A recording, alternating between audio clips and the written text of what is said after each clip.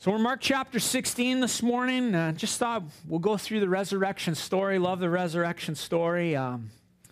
Get our heads a little bit around what was happening in Jerusalem 2,000 years ago and in the nation of Israel. It's important to kind of talk about this a little bit, just to get our bearings, okay? See, the followers of Jesus had been raised with a particular point of view regarding the Messiah, certain expectations regarding what they believed about the Messiah, what they pictured he would be, and what he would accomplish when he came on the scene.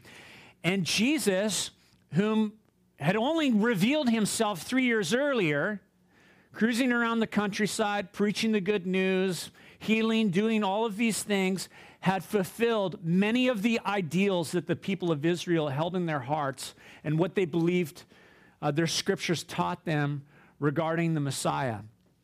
Jesus was a powerful preacher, a miracle worker. He displayed his authority over sickness, as we pray this morning. He displayed his authority over disease, over evil spirits. He raised the dead. He set people free from the legalism that had become their religion with his teaching regarding repentance and forgiveness and love and grace. He even equipped people, average people. He didn't take the people that were groomed to be, in religious leadership. He took average people like fishermen and, just regular people. And they followed him and they became, his disciples. He taught women in a culture where they were considered second-class citizens in a lot of ways. He called to himself little children who, although they were, valued and loved in that culture, it was still that, children are to be seen and not heard kind of thing. Jesus displayed power and authority over the wind and the waves. And so, really, when you think about the story of Jesus and his coming on the scene, and for 3 years, this expanding ministry and expanding role that he has amongst the Hebrew people, everything was coming along really nicely. Just last week, we celebrated Palm Sunday. And as Jesus rode into Jerusalem on that donkey, the throngs gathered and they worshiped him. They sang, Hosanna, blessed is he who comes in the name of the Lord. Blessed be the Son of David. They were recognizing the Messiahship of the Lord Jesus. And so like I said, in the minds of those who were following him, everything was on track. Everything was on course. Jesus was going to come and establish his kingdom. He was going to provide redemption for Israel. He was going to save Israel from her enemies. And from Sunday through to Thursday, it was just peaking. They gathered to celebrate the Passover, that upper room, Jesus with the 12.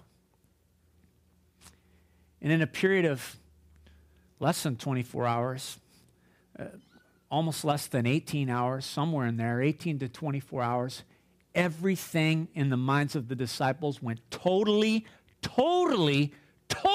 sideways.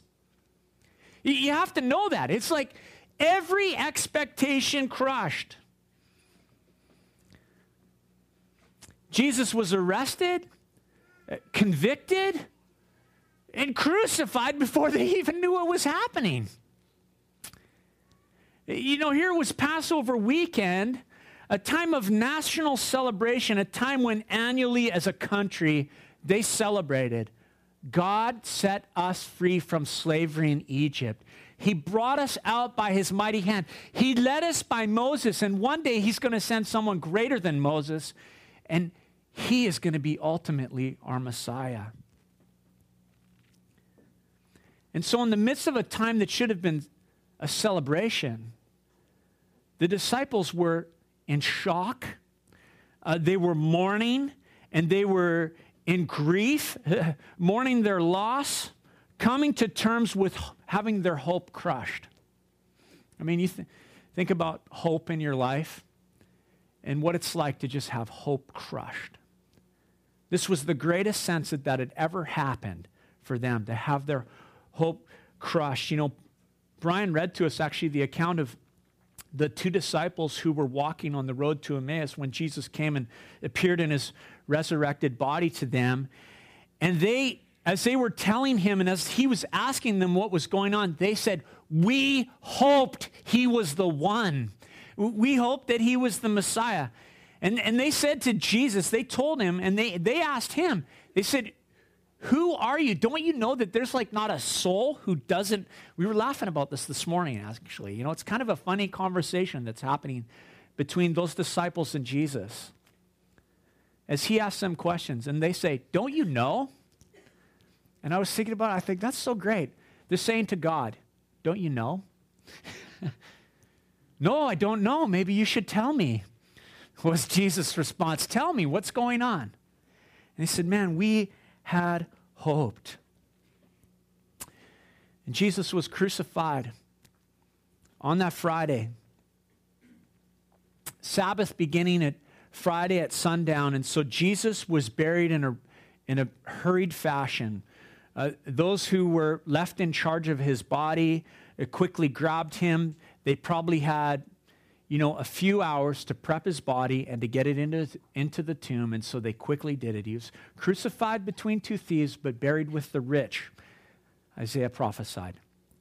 And so Jesus was placed in the tomb of Joseph of Arimathea, Pharisee, a rich man, and those who buried him did so quickly so that they would not personally be left unclean at Friday on sundown, so that they could still celebrate Passover. So they got him in the tomb. They said, "We'll come back and we'll deal with this later." Did the bare minimum with that intention to return on the Sabbath and to finish the traditions and the process that was involved in preparing a body and burying a loved one. And so when they hastily dealt with him, they rolled the stone in front of the tomb. And with the Sabbath being a day of rest, their restrictions were, the religious law now restricted their movements. They couldn't walk too far. There was lots of things that they couldn't do because it was a holiday, because it was Passover, because it was the Sabbath. And they waited until Saturday at sundown, and then they would then prepare to go and see Jesus again on Sunday morning and to deal with his body.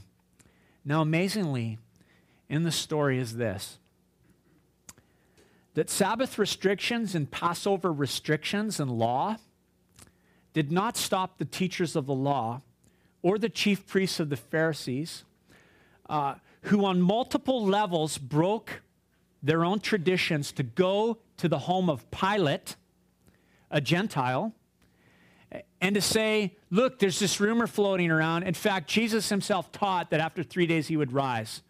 And so we want to make sure that his disciples don't go steal his body and then, you know, spread this rumor that he was raised from the dead. And so to ensure that, we're asking you if you would somehow seal the tomb or protect the tomb so that Jesus' body couldn't be stolen. And so the gospel tells us that Pilate gave the order. The tomb was actually sealed shut. The seal of Rome was on that tomb, and that he posted a guard in front of that stone that had been rolled there. And now a guard was anywhere from 4 to 16 soldiers. You got to just think, because it's the Gospels, I imagine that there were 16 soldiers there, not 14. And we pick it up in Mark chapter 16, verse 1, and it says this. We'll just work our way through part of this story this morning. When the Sabbath was past, Mary Magdalene and Mary, the mother of James and Salome, brought spices so that they might go and anoint him. Wonderful intentions from these ladies. They love Jesus. And so they wanted to anoint his body for burial. They wanted to see that the proper customs were taken care of. What they had failed to grasp in the life and ministry of Jesus was this, that his body had already been anointed for burial. Too late. Because one night when Jesus was in the home of the Pharisees, the Gospels tell us that Mary, the sister of Lazarus and Martha, came and she poured oil over him and she wiped his feet with her hair.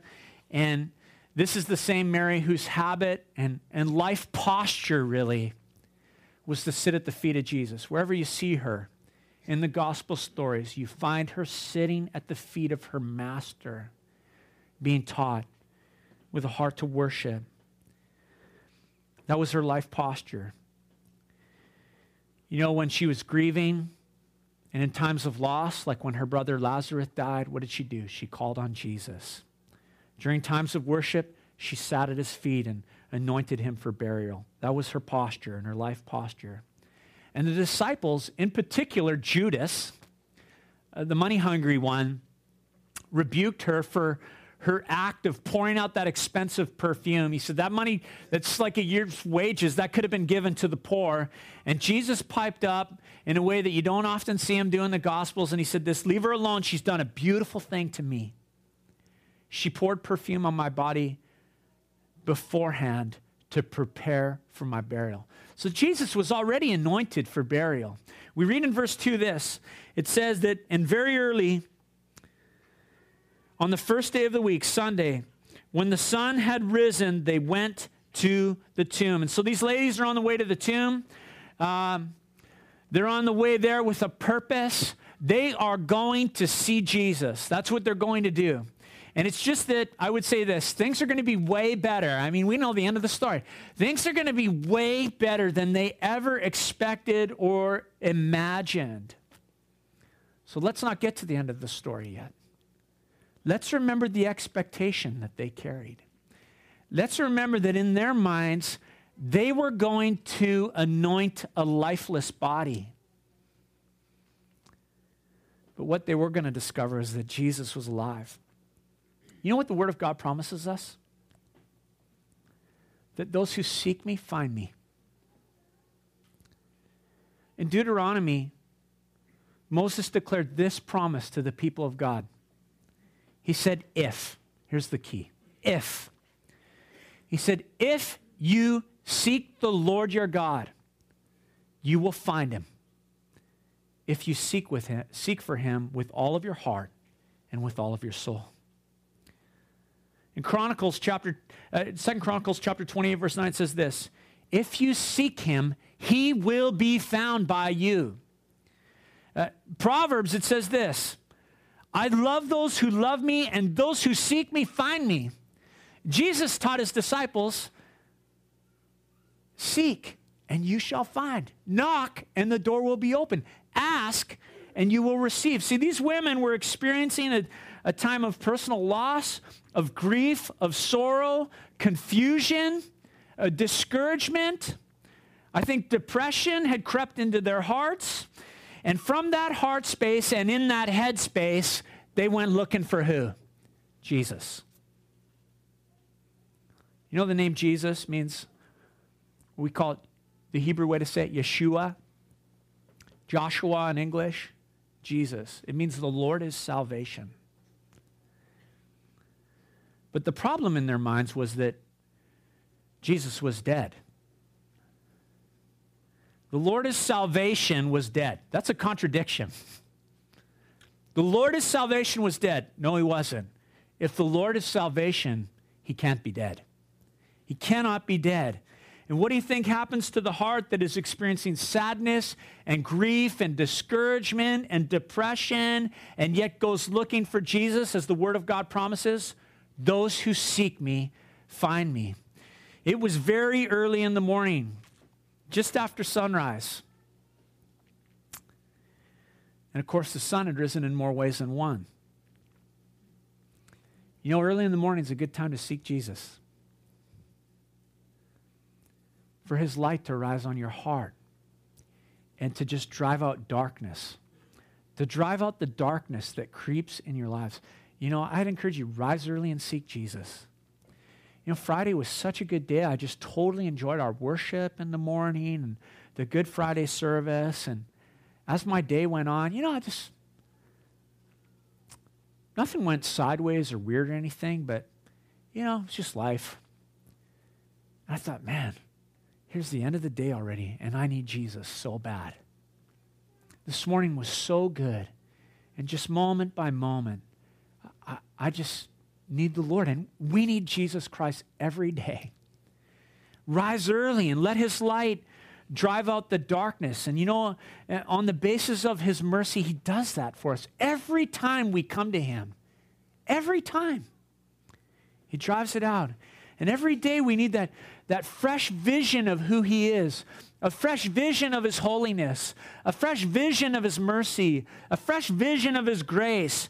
We need to recognize that he has a desire to bless us, as Phil taught us last week. That as we draw near to him, he just wants to bless. And it's such a wonderful opportunity that you think about it as we think about Jesus and his desire to just want to be with his people. And he gives that to us every day, fresh and new. Early in the morning, these ladies went looking for Jesus. Verse 3, it says, and they were saying to one another, who will roll the stone for us from the entrance of the tomb? I love this part of the story. These ladies are going to the tomb, and in their minds, they are about to face something that for them was an insurmountable obstacle. Who will roll the stone from the tomb, from the entrance to the tomb? We're going to read here in a moment that it was a large stone, an unusually large stone for a tomb. It's a rich man's tomb. It was a beautiful tomb. And that question in the original language is communicated in the imperfect tense. It means this: the question was an unanswered question. And not only that, as you read the Gospels, it was a question that was dominating the conversation as they walked to the tomb. It wasn't asked one time, is what I'm trying to say. This was the conversation on the way to the tomb. They're going to say Jesus, but there's something in the forefront of their mind. There's a stone in the way. How are we going to get past it? Who will roll the stone away from the entrance to the tomb? Do you think maybe if all of us get together, the 4 of us or whatever it was, and we lean on that thing? I don't know. Maybe when we get there, if we could find something in the garden, maybe we could pry it. I don't know. Maybe there'll be somebody around who could help us. And in my mind, as they're walking, I just can hear the silence come over them. And then they'd say, how are we going to move the stone? Another lady might answer, I don't know. I don't know what we're going to do. See, this stone was exceedingly large, exceedingly great. And it's amazing how the human mind so quickly gets fixated on obstacles that stand in the way between us and God. And although this was a large stone, it wasn't impossible to move, but its exceeding greatness grew in the minds of these ladies as they talked about it. How are we going to move that stone? You know what the Bible says in Isaiah chapter 26, verse 3? You will keep in perfect peace him whose mind is steadfast because he trusts in you. In Hebrews, it says, let us fix our eyes on Jesus, the author and the perfecter of our faith. See, one of the ways that Jesus brings into perfection our faith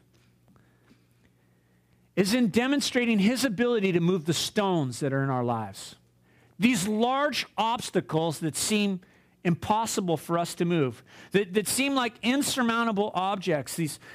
And these obstacles become something by which he demonstrates his glory. Sometimes those obstacles in our minds become just a mental block where it's just seemingly immovable. And we think, how are we going to get to Jesus when that is in the way? And I might just ask you got an impossible situation going on in your life. Is there an object that is standing between you and Christ and you think, how is this ever going to be moved? I don't know what I'm going to do here. And I would say this, maybe it's not your stone to move. Because these ladies are about to find out that stone at the tomb was not theirs to move. And the truth is that when we begin to make our way to Jesus, in his power, he can move that which is immovable. He says, those who seek me will find me.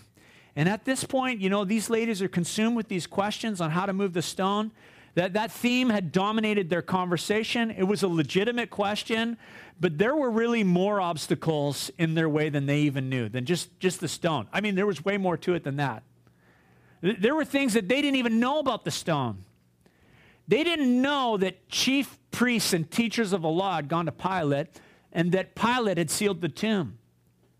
They didn't know that there was a post of Roman guard in front of that tomb. And see, the obstacles, the stones that stand between us and the Lord are always much bigger than we think. There are always other things in play. Other things at work seeking to hinder you from getting to Jesus. Like priests and teachers of the law, who attempt to seal off access to the risen Lord by their rituals and their rules and their legalisms. And in those things, Rome puts its stamp. Rome in the Bible is a symbol of paganism and idolatry. And in those rules and those legalisms, that is the stamp of approval of paganism and idolatry is placed into that. There was the Roman guard of 16 soldiers, men who faced, severe punishment, likely death, should they fail at their assignment. And then, of course, there was the unseen forces, Satan and his soldiers who were attempting to stand their ground and to stop those ladies from discovering that they had a risen Lord. And see, their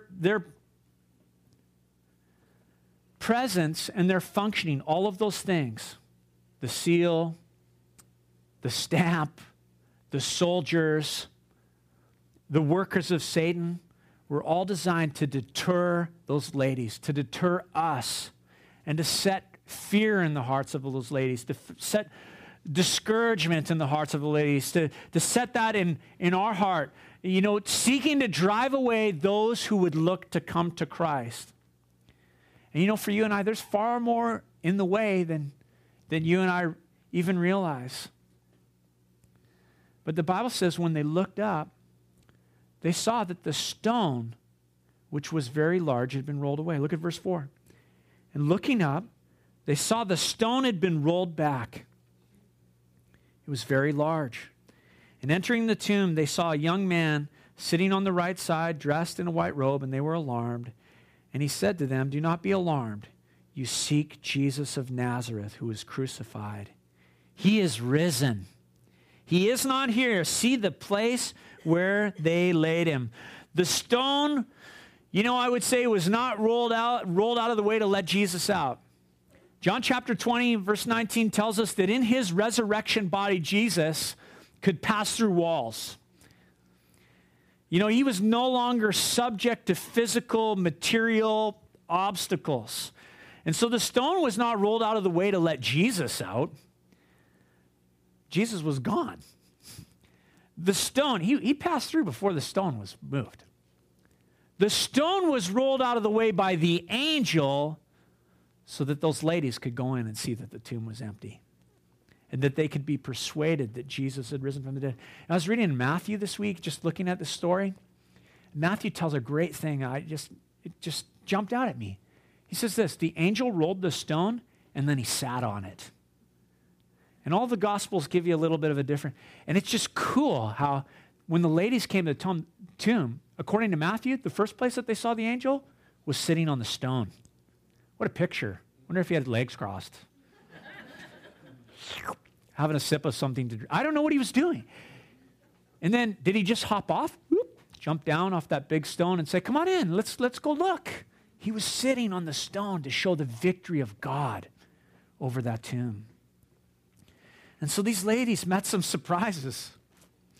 The stone was rolled away. The obstacle that was so big in their minds and that was serving as a stumbling block for them spiritually, that had dominated their thoughts, was removed before they even arrived. Isn't that amazing? Removed before they arrived. And the angel spoke these words to them. In all of the gospel accounts, "Don't be afraid. Don't fear. You know, fear has such a powerful, powerful effect on the human heart. Fear actually detaches us from reality. Fear detaches us from the reality of God's kingdom. I actually think fear is kind of like, it has an enchantment to it. It's magical. It's like it's a spell. It enchants us, and when fear grips the heart, we become subject to fear rather than subject to Christ. We become subject to fear rather than subject to the reality of the promises of God. And the angel spoke this word, don't be afraid. And the spell was broken. Don't be afraid. See, that's what the Word of God does. The Word of God dispels fear in the human heart. Breaks enchantment. The stone was rolled away. They went in the tomb, and Mark tells us there was one angel, focuses on the angel on the right-hand side. The other Gospels tell us that there was two angels. It's this powerful picture. Actually, I should have put it up on the screen for you, but here's the picture. Think of the Ark of the Covenant. The lid that sits on the Ark of the Covenant is called the mercy seat. It's the very throne of God. And on earth, and on that lid was an angel on the right and on the left, and the Old Testament tells us that their wings were extended and they reached forth and they touched in the middle. And there was this place in the middle of the mercy seat where when the high priest would go into the Holy of Holies, he would bring the blood of the sacrifice and he would apply it to the mercy seat, the throne of God. Now you got two angels in a tomb, and they say this, he is not here. I imagine they stretched out their arms and their fingers touched, and there was the blood. It was a picture of the mercy seat that Christ had laid down his life on their behalf. His blood had been shed, and they were purchased, and their sins were forgiven. You know, the Gospels tell something really incredible, too, that neatly folded where Jesus' body had been laid was the linen garments that had wrapped his body. And I find that amazing because I thought men couldn't fold clothes or make beds. I thought you dropped your clothes on the floor. So guys, Jesus made his bed and folded his clothes, so we're all in trouble, okay? The news was this from the angel, that Jesus is alive. He is risen. He is not here. See the place where they laid him. You know, the Colossians tells us that Jesus is the firstborn among the dead, meaning this, he is the very first to be resurrected. Now, there's all sorts of stories about people being resurrected from the dead in the Bible. Old Testament, New Testament, Jesus raised people from the dead.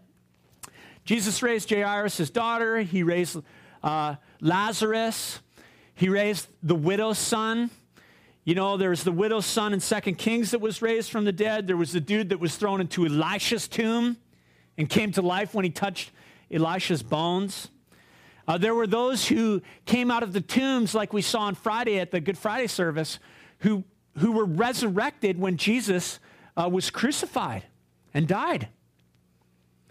See, they were raised from the dead in the sense that they were resuscitated.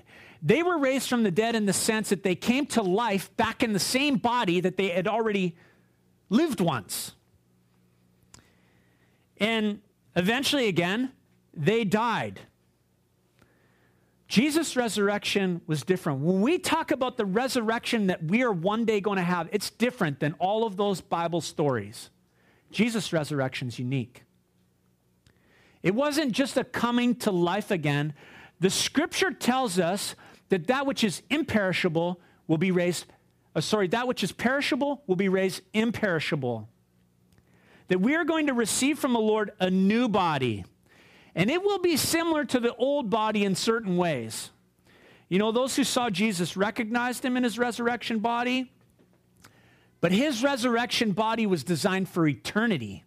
Your resurrection body is going to be, this is the tent, remember? There's going to be a body that comes that's designed for all eternity, and it will no longer be hindered by physical material things like we see in Jesus' story, walking through walls and this and that. You know that the resurrection body, I believe the scripture teaches this, has no blood in it. It's flesh and bone. Jesus spilt out his blood on the cross. With his blood, he purchased men. And rather than blood coursing through the veins of his body, the resurrected body is truly empowered by the Holy Spirit. You know, one time that Jesus appeared to his disciples and they were questioning him, he said this to them, "Look at my hands and feet, touch me as I myself. A ghost does not have flesh and bones like you see I have." No mention of the blood. He's got open wounds. Pierced side, pierced feet, pierced hands. And so you see the Word of God teaches us if there's a natural body, there's a spiritual body. The first man, Adam, became a living being. The last Adam became a life-giving spirit, the Bible says. The first man was of the dust of the earth, and the second man was from heaven. And just as we are born in the likeness of the earthly man, Adam, so we will be born, resurrected in the likeness of the heavenly man, Jesus. Isn't that awesome? That is awesome, people of God. We will be raised imperishable. We will be changed. The Bible says, for those who are here and raptured, it will happen in the blink of an eye. That death will be swallowed up in victory, and that victory comes through the Lord Jesus Christ. And so when we talk about the glorious nature of the resurrection and Jesus being raised from the dead, see, the resurrection proves the validity of what was accomplished on the cross. Jesus took on himself and bore in his body the punishment for sins, the wrath of God that our sins deserved. He died, he was buried, and he was raised from the dead. Father didn't leave him forsaken in the grave. Death is conquered. The power of sin is broken by the work of the cross. And we don't, live this life just trying to imitate Jesus, who we serve. We've been given an identity in him. We've been given a new nature by him. Jesus has imparted to us the Holy Spirit who lives in us. And the Bible says, in the Spirit, we live and we move and we have our being. Amen? And his Spirit teaches us how to live. His Spirit teaches us to understand all that we've been freely given in this new identity and this new birth that we have through Jesus Christ. See, the Bible says Jesus, who through the Spirit of holiness was declared with power to be the Son of God by his resurrection from the dead. And it says this, through him and for his name's sake, we have received grace, the unmerited favor of God, my friends. See, Jerry prayed this morning a beautiful prayer. I thought, man, he must have been reading my notes. He said this, or I'm going to say this. He said it kind of very similar. The resurrection means that Jesus is completely different, completely unique among all the religions and what we might call gods in this world. It's because of the resurrection from the dead that we should never, ever, I believe, describe faith in Jesus Christ as a religion, but rather as a relationship. Or as we were reminded last week, as a friendship with God. I no longer call you servants, but I call you friends.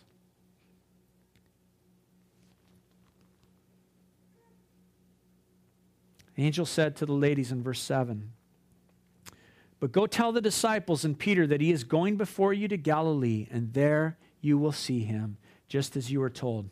I love that. See, the angel immediately commissioned these ladies. You are to be heralds, proclaimers of the resurrection of Jesus Christ from the dead. And in your message, specifically, there's someone that we would like, the angel says, there's someone that I would like you to single out. I want you to go to Peter, and specifically, you tell this message to Peter. Communicate specifically to that man because he feels that his denial is worse than everyone else.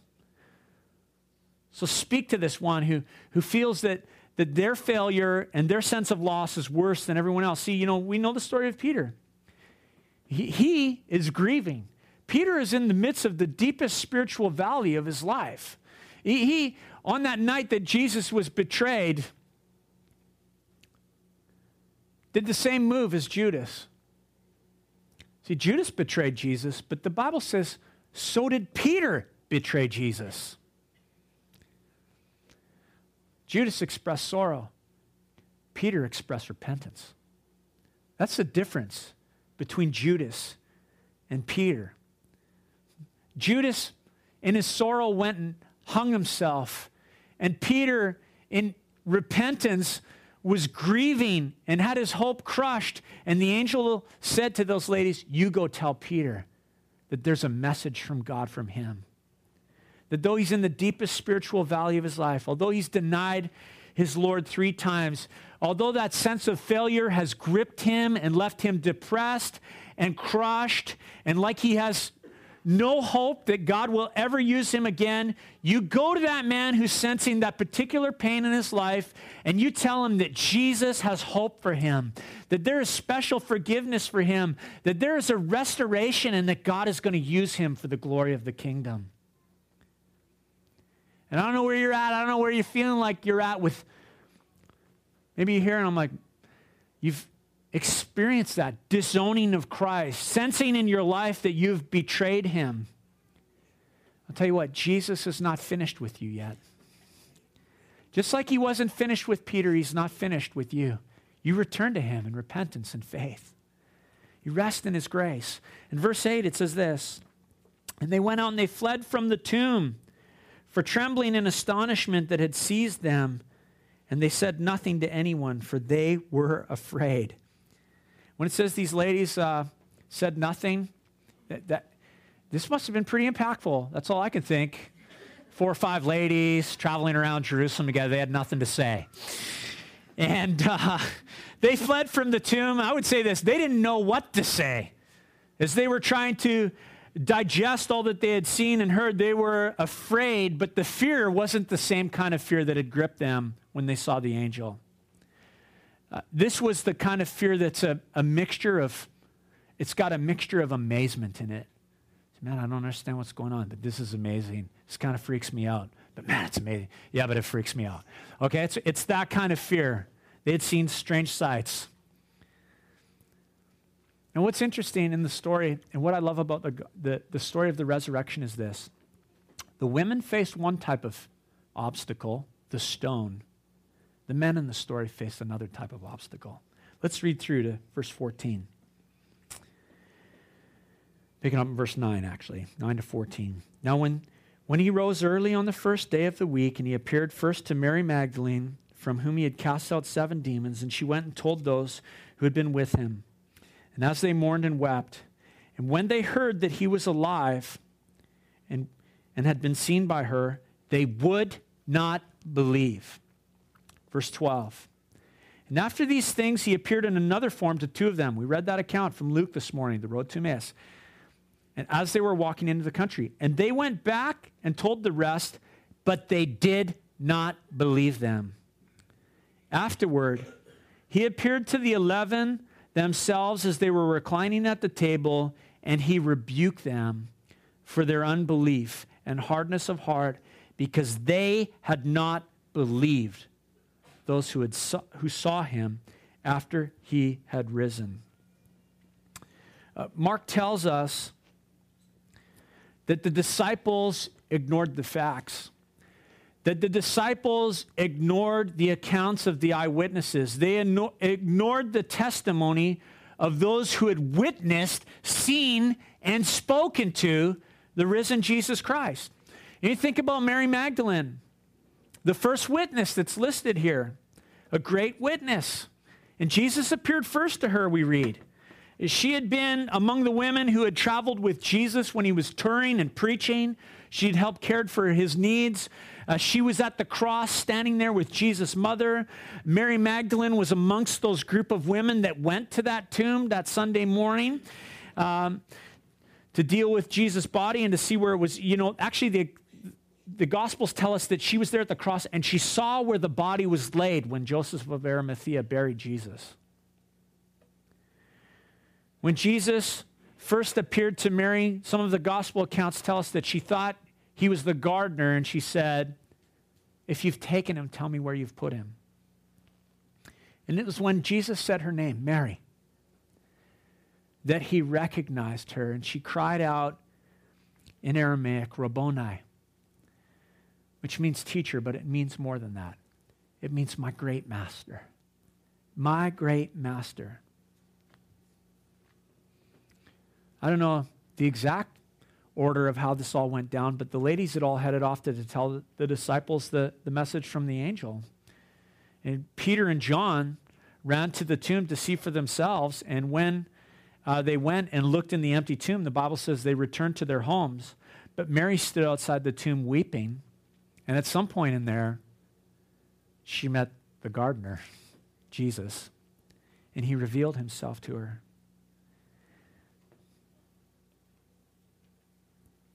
"They've taken my Lord away, and I don't know where they've put him." And then she turned and saw Jesus. That's the first witness. The second set of witnesses is that account that we had read to us this morning from Luke chapter 24. The two dudes on the road to Emmaus. They walked with him. They talked with him. They ate with him. And when they recognized him, he vanished from their presence. See, the 11 ignored the facts. The 11 ignored the accounts. And so when Jesus appeared to them, he rebuked them. It's interesting that he also rebuked the men on the road to Emmaus. He didn't coddle them. Say, "Yeah, I understand why you didn't believe." He did not coddle that behavior. He rebuked unbelief. See, the ladies may have had a physical obstacle in front of them called a stone, but the men had a spiritual obstacle in front of them, and it was the issue of belief. Belief versus unbelief.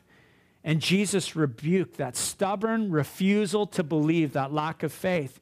You know, the Bible says that there's just one thing that matters to God: faith. Faith is the economy of the kingdom. Belief or unbelief. One issue. See, Jesus didn't scold the disciples for scattering when he was arrested. He didn't berate Peter for denying him. He didn't rip into them for mourning and for feeling sad. He didn't even, get on them for allowing fear to creep in. One issue Jesus pointed out: stubborn refusal to believe, a lack of faith. They did not understand everything that had happened, but for Jesus, that wasn't excuse enough. And I would say this, and those who are disciples of Jesus, look, a lack of understanding what God is doing and a refusal to believe does not negate the facts. A lack of understanding what God is doing in your life does not excuse hardness of heart towards God.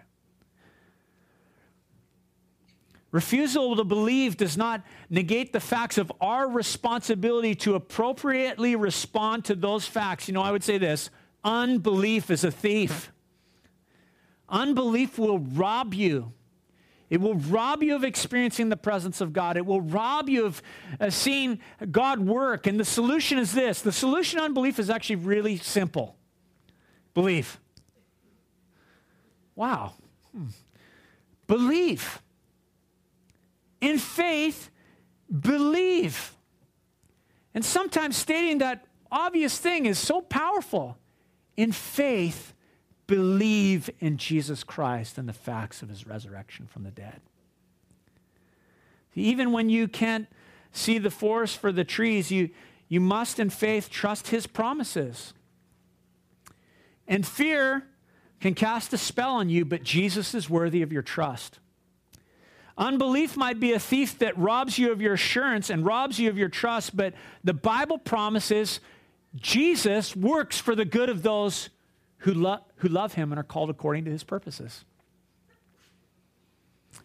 You know, I talked a little bit on Friday about human wisdom and godly wisdom. Pascal said something like this. I don't have it in this sermon exactly, but he said something like this. Human wisdom works this way. Understanding comes first, and then we believe. He said godly wisdom works the opposite. Believing comes first, and understanding follows. And the Bible says this in Romans 8, chapter 31, verse 32. If God is for us, who can be against us? He who did not spare his own son, but graciously gave him up for us all, how will he not also, along with him, graciously give us all things? See, two types of people in the resurrection story, facing two types of very different obstacles. For the ladies, an insurmountable physical object, one bigger and greater than they even realized. The men also faced an insurmountable object, a heart problem, a heart condition. It's called hardness of heart. It's a spiritual disease. Unbelief, a lack of faith. What Jesus said was a stubborn refusal to believe. And the solution for either problem, the physical problem or the spiritual problem, is this: go looking for Jesus. Go looking for Jesus. If you seek me, you will find me. If you seek the Lord your God, you will find him if you look for him with all of your heart and with all of your soul. Whereas it says in 2 Chronicles chapter 20, verse 9, if you seek him, he will be found by you. Or as Jesus said, Jesus speaking in the book of Proverbs, I love those who love me, and those who seek me find me. See, when you set your heart to honor Jesus, when your intent is to honor him, what you will discover is that time and time again, he will remove the difficulties that are in front of you. He will remove those obstacles when you make your way to him. It's Easter Sunday. It's awesome. He is risen. Come on, can we do that again? He is risen. You know, the Bible says this, that you are created in the image of God, formed in his likeness, made from the dust of the earth, designed to reflect his glory and his goodness to all of creation. But the Bible also teaches this, that man, in his design, rebelled against God, turned his heart. In hardness of heart towards God, said, I'm going to be the Lord of my own life. And the Bible calls that sin, that it breaks relationship with God to say, I'm going to be the Lord of my own life. I'm going to do what I want. I'm going to do what I desire. Man created in his image, designed to bear his likeness, severed the relationship with a holy God when he said, I'll be the Lord of my own life. And Jesus came for that very purpose, to restore the relationship that existed between man and God, so that there could be relationship again. And the thing about the relationship with God is this, is that because God is holy and he's perfect and he's righteous and in him there is no sin, and we're exactly the opposite, there's nothing that we can ever do to bridge the gap that exists between us and God in that broken relationship. And so God initiated. God sent Jesus. He initiated from that. That's why the gospel is godly wisdom. It's why it's foolishness to man, because it's not rooted in what man has done. It's rooted in what God has done. And God sent his son, Jesus. He lived a perfect life. He did all the things that we talked about this morning. And he went to the cross for the purpose of fixing the broken relationship, restoring, redeeming, healing, so that by the shedding of his blood and the forgiveness of sins, we could have relationship with God. And the Bible teaches this. The way to enter into that is by what we talked about this morning, by faith, by belief, by trust and rest in the work of what was accomplished on that cross in that empty tomb. And this morning, I don't know everybody here. Maybe you don't know Jesus. Maybe you've never surrendered your life to him. And this morning, I want to give you that opportunity. And so we're going to close in